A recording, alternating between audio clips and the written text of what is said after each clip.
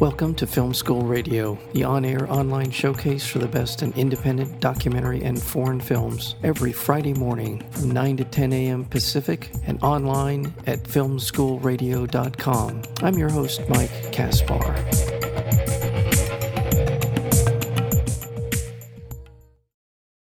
In one of the world's most populated cities, two brothers, Nadim and Saud, devote their lives to this quixotic effort of protecting the black kite, a majestic bird of prey essential to the ecosystem of New Delhi that has been falling from the sky at an alarming rate amid environmental toxicity and social unrest.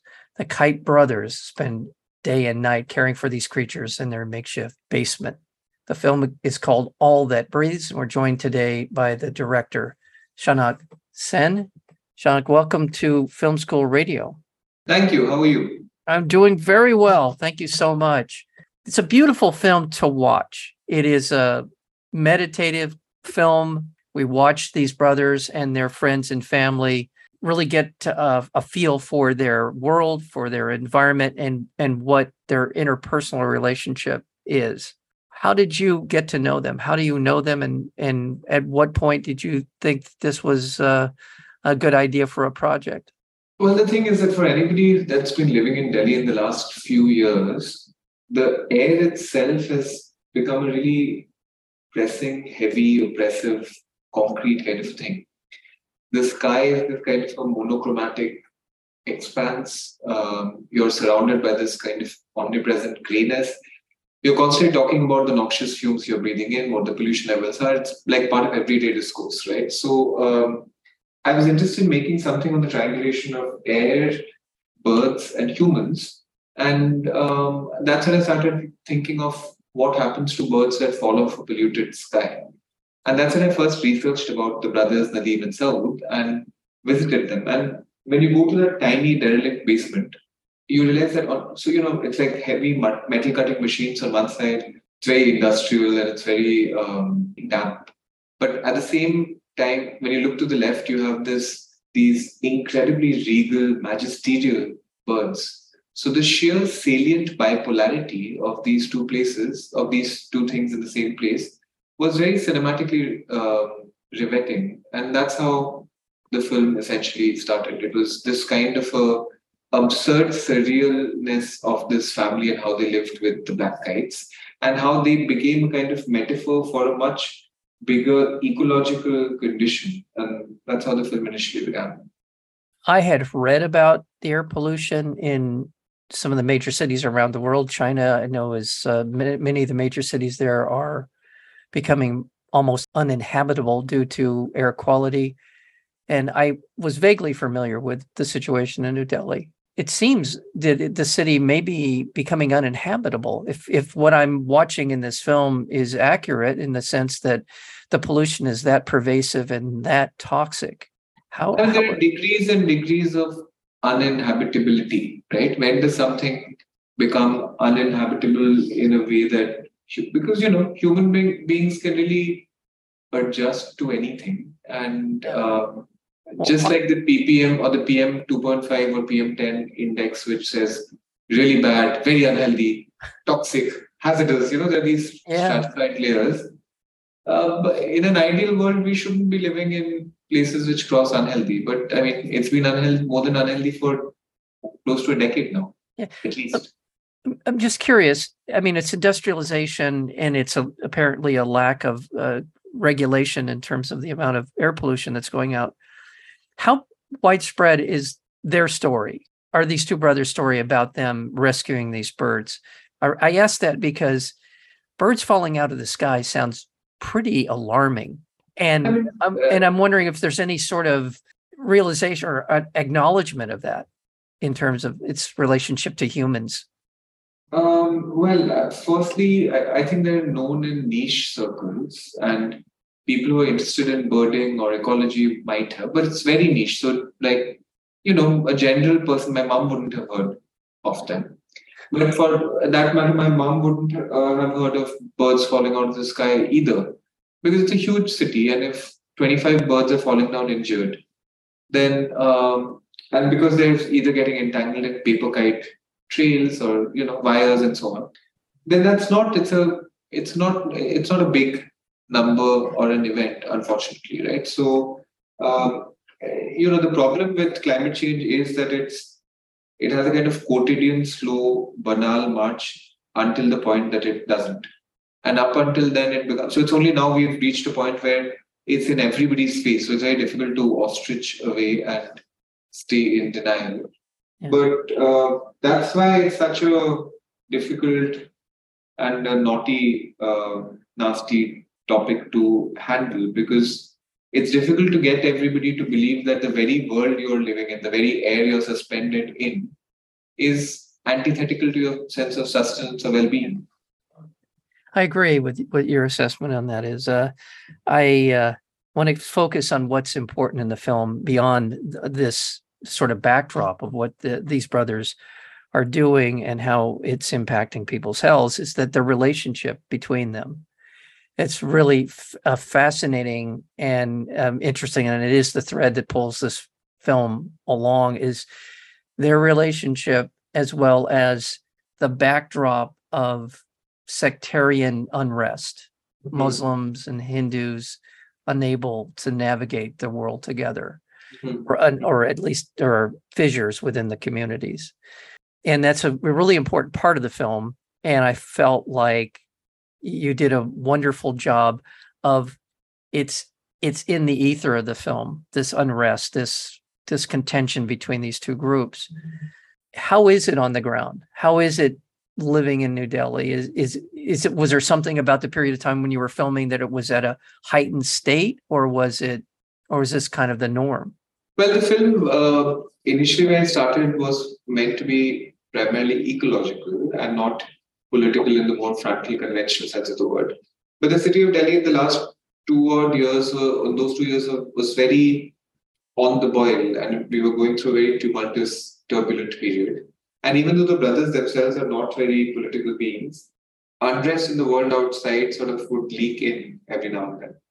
And it would just, and that's what happened. It sort of, we had to respect the fact that there's a certain integrity of what the brothers believe in. They believe in a kind of politics between humans and birds, which I think is also political, but not political in a very conventional sense of the word. What essentially happened is that it was unfair to entirely eschew the trouble outside, while I didn't want to train the camera entirely on it. So essentially what we do is it's the figure of the leak. The real outside world leaks in through audio. So the sound of the murmuring crowds outside you hear when a character goes to the balcony. The sound of videos of violence you can hear. So it's always, you sense the political instead of directly encountering it. It's not pedantically and in fact, now I think in hindsight, I prefer it this way, where it's oblique and it's tangential and you sense it and it forms the epistemic wallpaper of their lives. But it's not so much a clear and present on the nose thing. So, and that's how it articulated itself in their lives as a kind of thing that they had to deal with. And the miracle that is the brothers' lives is what it is, because despite all the odds and all the tumult in the city, they would still put their heads down and soldier on, and there's a kind of radical hope with which they invest their everyday life with. And I find these kinds of micro gestures and this is very, very important. They're, like you said, quixotic people who feel like life rafts of redemptive hope to me. That is a beautiful way to put it. Their work in saving the lives of these beautiful creatures, these black kite birds, are to see them as vulnerable and to see them work with these birds and to see them nurse them back to health, some version of health. Again, I mentioned at the beginning of our conversation that it's very meditative style and pace to the film. It allows us to understand, I think, in some way, the connection beyond just them caring for it. There's a humanity to the connection, an all world. We're all in the same world kind of connection to what they're doing with these birds. I'm just curious, a lot of the footage of them helping these birds, cleaning them up and getting them back in, to some kind of shape, they seemed very passive. Are the birds, is it because of this condition they're in, or are they generally that passive of a bird? How do you mean passive? Well, they seem to be have no problem with the brothers working on them to get them cleaned up and whatever. There didn't seem to be any. Well, they're otherwise ferocious animals. They're raptors, and I mean, I'm not very comfortable touching them at all because they have sharp talons and can be scary. But the brothers are expert animal handlers, and they know exactly where to hold the kite for it to not resist. So yeah, please don't go by the what you see in the film in terms of the birds being handled by the brothers, because those birds will really mess you up if you try and hold them. Well, good. I heed your advice on that. I want to remind our listeners that we're speaking with the director of a terrific documentary film called All That Breathes, and that would be Shanak Sen. This film has the distinction of being the first documentary film to win the Grand Jury Prize at the Sundance Film Festival, as well as Best Documentary at the Cannes Film Festival as well. What was that like when you realized that your film was receiving this level of attention and this level of recognition? Unreal. I think I'm still processing it. And of course, on a simplistic level, you're beside yourself with joy.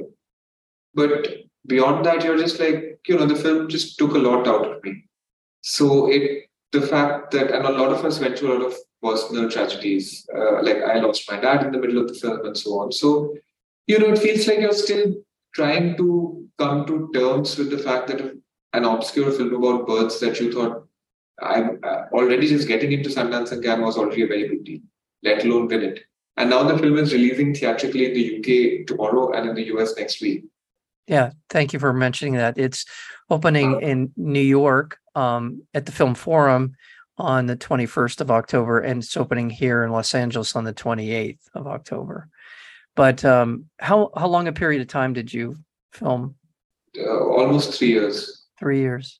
That's dedication. And we see other aspects of the brothers' lives and their friends and family in terms of where they want to go with their lives. The one particular scene that really I thought was interesting and fun was them swimming across the river to retrieve some birds. I thought that added a nice element of just them basically trying to being brothers, being family and such.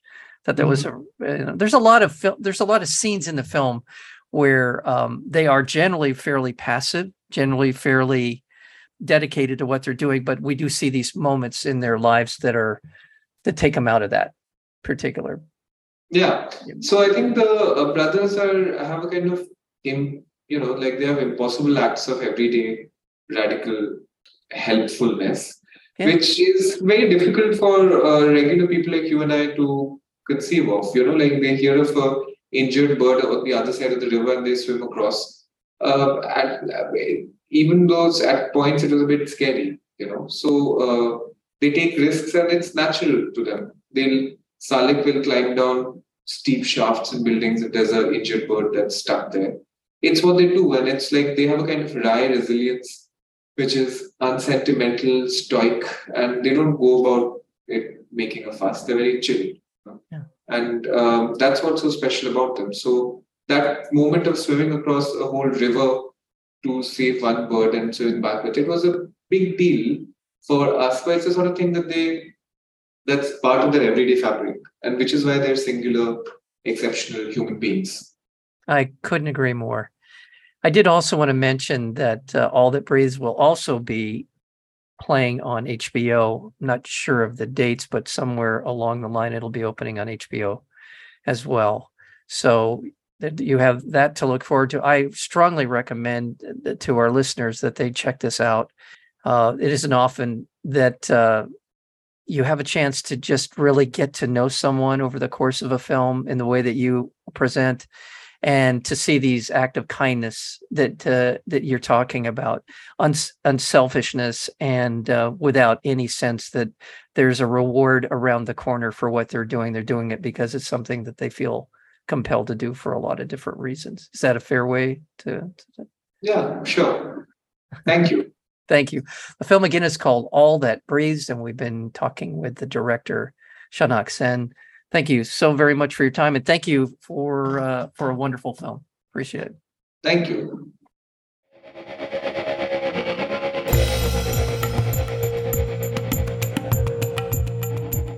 You've been listening to Film School Radio, the on-air online showcase for the best in independent documentary and foreign films. You can find out more about the program at filmschoolradio.com. I'm your host, Mike Kaspar. Thank you for tuning in, and we'll see you next week with another edition of Film School Radio.